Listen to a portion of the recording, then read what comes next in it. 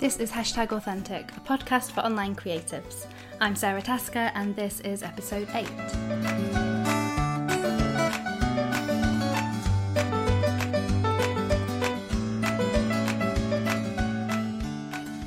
Mailing lists.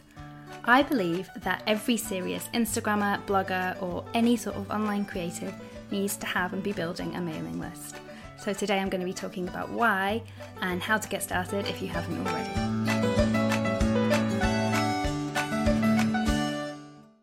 Hello. Thank you so much for listening. And can you believe that this is episode 8, which means I have been making this podcast now for 2 whole months. That blows my mind a little bit, especially because when I started, I thought that I was going to be just recording them monthly instead of weekly. So I'm really far ahead on my schedule right now, which is nice.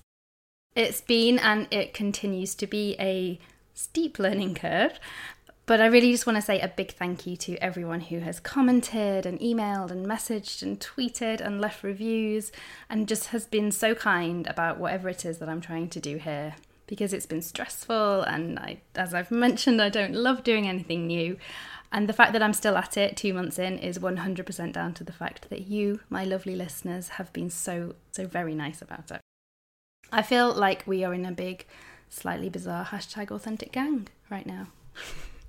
Okay, so on to the episode. This week, we're really talking mailing list 101. So this is for people who don't already have one, for people who think they maybe don't need one, or for people who kind of have one but aren't really doing anything about it. Over the last 3 years, I've worked with hundreds of makers, writers, photographers, shop owners, bloggers, creatives, all of them through my Instagram coaching and my e-course programs. And every single one of them would benefit from having an email marketing list. I'm sure there are people out there who don't need a mailing list, but in my experience, it's not you guys. If you're listening to this podcast, if you're working to grow your online audience and you're trying to share your message with the world in new ways, then you almost definitely need to listen to this episode and think about introducing a mailing list to what you do. So today I'm going to talk about that. If you already have a mailing list or you are a super pro and are already using Leadpages and Opt-in, then this is probably going to be a little bit too basic for you and you might not need a lot of what I'm going to say. But the reason I'm talking about it today is because I think mailing lists are becoming increasingly important. They've always been important, but now perhaps more so than ever. And so I feel really passionate about helping people to grow them, to think about them in different ways, so that they're there to support them in whatever they're building online. So let's start out with why. Why do you need a mailing list? So for the completely uninitiated, a mailing list is a collection of email addresses that you gather up from your audience in order to be able to contact them about updates on whatever it is you do. So updates from your blog or your work or your shop. So why does someone on Instagram need a mailing list? You might be wondering.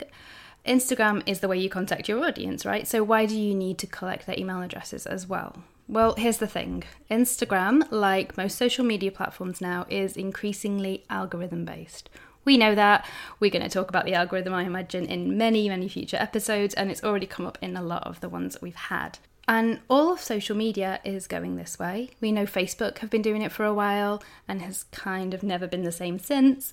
Twitter will now sort your timeline into showing you what it deems the most interesting content first. And although Twitter do give you some options to turn that setting off, I find it automatically defaults back to that system every month or so, which means it's actually really difficult to ever truly opt out of it. So this is the future. Even our inboxes now are arranged by algorithm. If you're with Gmail, those promo tabs and all those things down the side, Gmail is deciding what goes into which category. The people who are sending the emails are not choosing to put them in there. It is all algorithm based. It's based on the data that they're gathering about how you engage with your emails and the content within each of those messages. But the good thing, at least with email, is that is something we can have a degree of control over, we can test, and we can play around with. So on Instagram, approximately 20% of your followers, I think it is at the moment, will see anything you post. So when a post does really well and becomes a little bit viral, that isn't usually because more than that 20% of your followers were shown it on their home feeds. It's usually because it made it onto the Explore page, and so a heap of people who don't already follow you were shown it too. That is why those sudden viral photos usually come with a spike of new followers, as opposed to the photos that just do well with your existing audience, which tend to sit around a consistent number. This is quite different to back in the day pre-algorithm, when a really strong post maybe hit the right time when a lot of your audience was online could be seen by maybe up to 50% of your following. That means that however many followers you get, you're always going to be reaching a relatively small percentage of them at any one time. That's whether you have 100 followers and only 20 of them see your post, or if you're someone huge with 1 million followers, but only 200,000 will get to see them. Is that the right maths? 20% anyway. And that is the percentage who will be shown the post. That is the amount of people it will appear on their timeline. So the amount who actually look at it when it's there, who will actually read the tweet or click on the picture and engage with it, that is always obviously going to be smaller still. And these are rough numbers, by the way, and it varies from platform to platform, but just to give you an idea. So let's compare that then to how many people read their emails. It's much easier to miss a tweet or an Instagram post that's on your home feed for a while than it is to miss an email in your inbox, because those pictures or those posts will disappear down into the bottom of your home feed, whereas most people try and at least read all the emails that come into their inbox most days. The average open rate for this industry of ours is around about 30%, which is already 10% higher than that social media rate. And then depending on what you do and how good your emails are, you can get that way, way higher. My open rate is around about 65%, I think. So having a mailing list gives you a way more effective way to contact your audience. The capital you're building when you grow your Instagram account is not simply your reputation or that catalogue of images on your page, but it is that channel to communicate and contact your audience directly. That's why follow account matters. That's why I can go to big glossy magazines and ask to meet the editor for coffee and they say yes. It's not because they think I'm doing anything special, it's because they know I have a big audience that I can bring along to whatever I do. Do you remember Jono talking in episode 6? And he spoke about how he can now sell his ceramics directly and the power that gives back to creatives, the ability to sell directly to your audience and to not rely on other people promoting you anymore. That is the collateral you're building, and that is what a mailing list helps you protect. So no matter how big or small, your audience is a really big asset that you have for your online business, and we need to be protective of that. A mailing list gives you independent ownership of your audience. It means that if Instagram closed tomorrow, or if your account got deleted, or say Twitter went bust, or even if you got sick and just couldn't update your blog or anything for 6 months and so everyone stopped reading, it means that you still have a way to get back in touch. And even if you found a new platform that was going to be the next big Instagram and you jumped ship from everything else, you would have a way to shout out to all those loyal followers who loved what you did on the previous platform and tell them where they could come and find you. It gives you an open and accessible line of communication no matter what happens. The other nice thing about a mailing list is it's really a distilled version of your true audience. If you listened last week to Tara talking about right people, then this should make a lot of sense to you, because the people who are interested enough to head over to your website and click to sign up for your emails are really, truly invested in what you do. They know that you're a shop, or they know that you're a recipe blogger or a photographer or whatever else, and they're signing up for emails to hear more about that. So your mailing list might look a bit smaller than your numbers on social media, especially if you've been building your accounts up there for quite a while.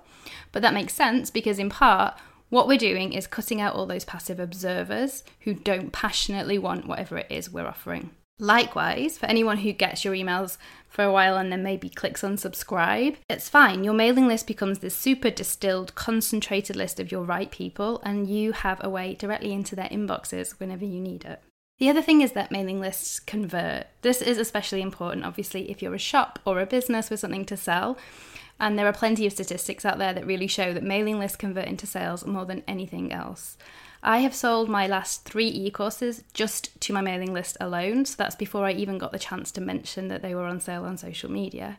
And also, of course, when you're emailing, you get to create this lovely layout full of pictures and links and testimonials and video and whatever else it is you want to share in a way that is a lot more difficult to do on a platform like Instagram, where they prefer to keep people within the app and they limit you to just that one little link in your profile.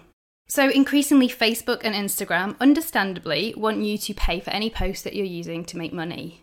I listened to a great episode of the Amy Porterfield podcast, which I will link to in the show notes, and she spoke to someone from Social Media Examiner who advises people to never promote anything on Facebook anymore unless it has an ad behind it, because anything Facebook identifies as a sales post will be penalised by their algorithm and affect the visibility of all of your content on there.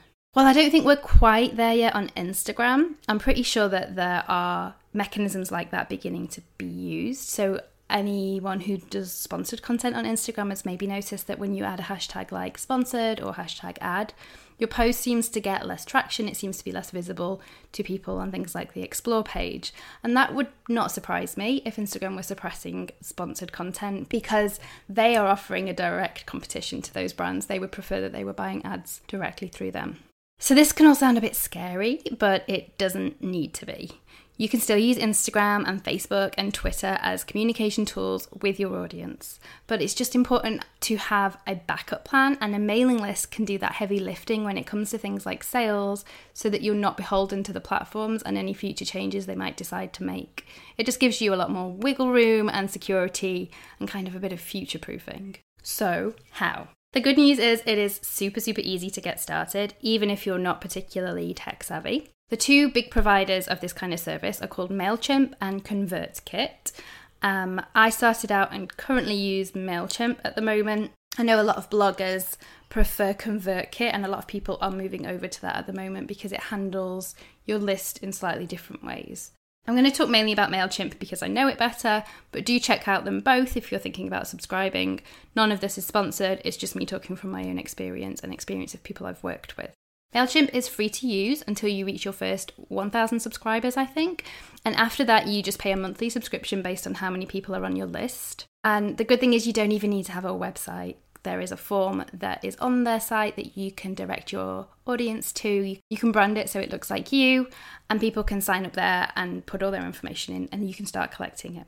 If you do have a website, it's also really easy to add in a pop-up box or a quiet little sidebar form if that feels better for you, just letting people know how they can sign up. And if you're on WordPress or Squarespace, it is super simple. It's just adding a plugin or a widget to your template, like maybe a half-hour job total, and then you're set. So you can set it up and then you can tell people. And some folks will probably come over just from Instagram or just from wherever you're posting about it and sign straight up.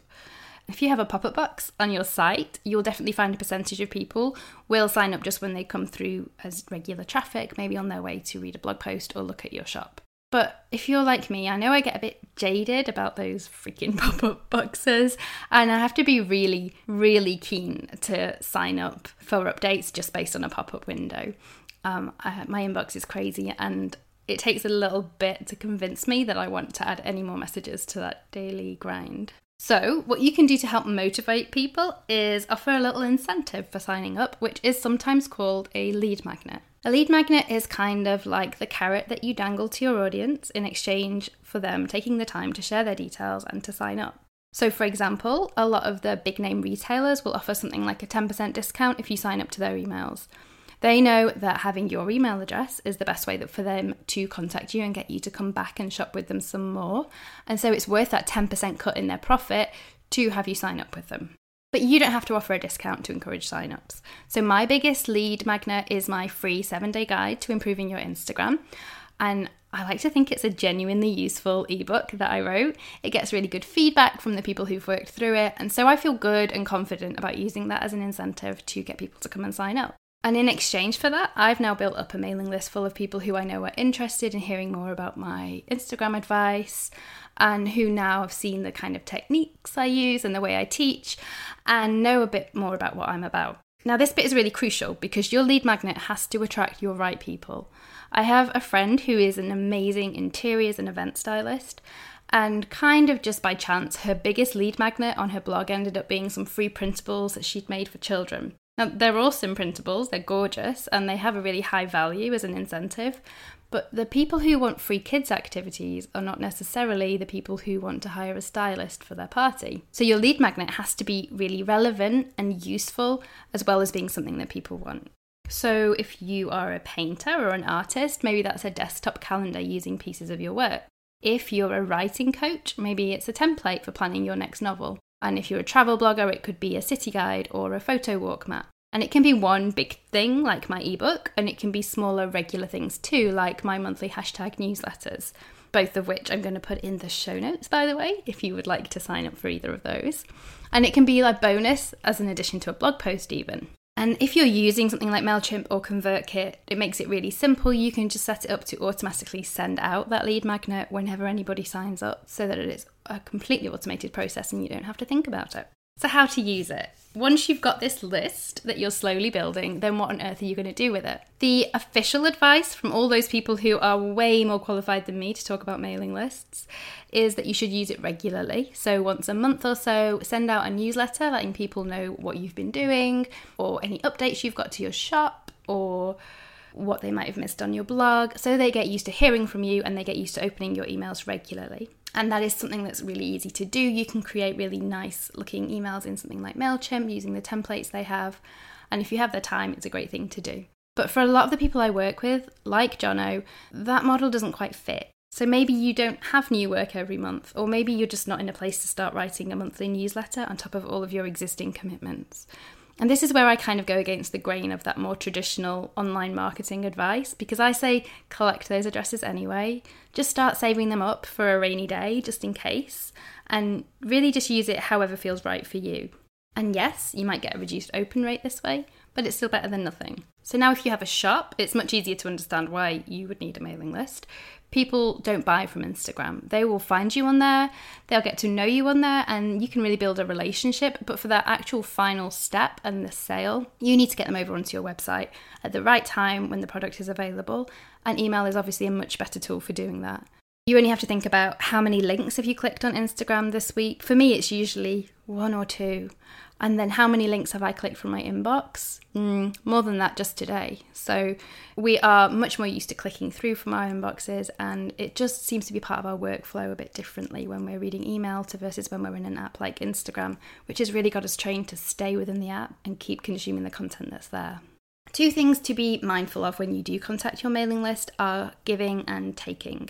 So a take is the thing that you probably feel a little bit awkward about. That might be telling people that your new stock is in, or announcing your new e-course, or maybe requesting that they vote for you in some upcoming blogger awards or something. And a give, on the other hand, is something of value that you send kind of just to be nice. So for me, that's my monthly hashtag newsletters, but it could be advice or lessons that you just share with your mailing list subscribers. It could be video tutorials or sneak previews or behind the scenes. It's something that doesn't really make you money, and it doesn't translate to an obvious gain for you. For me, the secret to feeling okay about sending out sales emails when I need to, and to also having subscribers that actually open my emails and care about what I have to say, is in finding the right balance between that give and take. So if your emails have value all in their own right, then even if occasionally that people open a sales email that's not right for them at that time, they're not going to just unsubscribe and forget about you, because the rest of what you're delivering has a real value in their life. That being said, don't be afraid to take. So my mailing list is pretty big. It costs me around about, I think, $160 a month now to maintain it. And if I was just using that to send out my free hashtag emails, then it would be losing me money and really not gaining me very much. So you need to be clear in your head about what it is you want your mailing list to do for you, whether that's drive traffic or earn you an income or support your work in some way. And you need to get really clear about that by the time you reach that 1,000 subscribers and start paying for your subscription plan. It will not cost you $160 at 1,000 subscribers, by the way. It stages you up very gradually.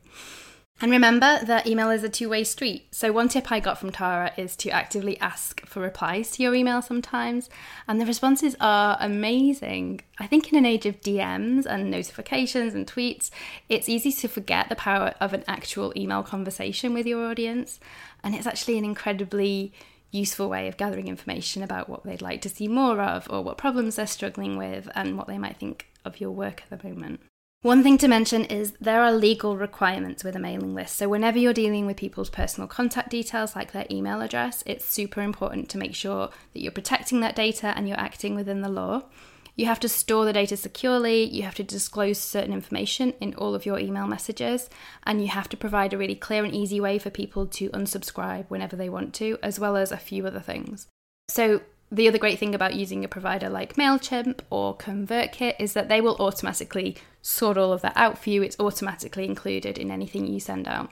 Do be aware that with MailChimp, this means that the postal address that you input when you set up a profile appears at the bottom of every one of your emails. So be careful what address you put in there, because obviously not everybody wants to share their home address with the entire internet.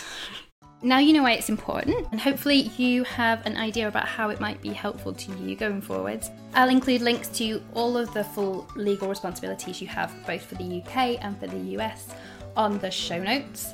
As always, I'm really interested and excited to hear what your thoughts are on this topic. If you think it's applicable to you, if you disagree with me for some reason, you can find me on Twitter, where I'm at @meandorla, or on Instagram, where you can find me by searching for that same name. And the hashtag I'm using is hashtag authentic. So hashtag symbol, then hashtag authentic. You can head over to the show notes at my blog, that's meandorla.co.uk/podcast8. And you'll also see various sign-up boxes there if you'd like to subscribe to my mailing list now that you know why it's so important. There are links there to all the things I've talked about today, and I'm also including a transcript of this episode because I know that that's helpful for some people. Thank you so much for listening. I hope you have a brilliant week.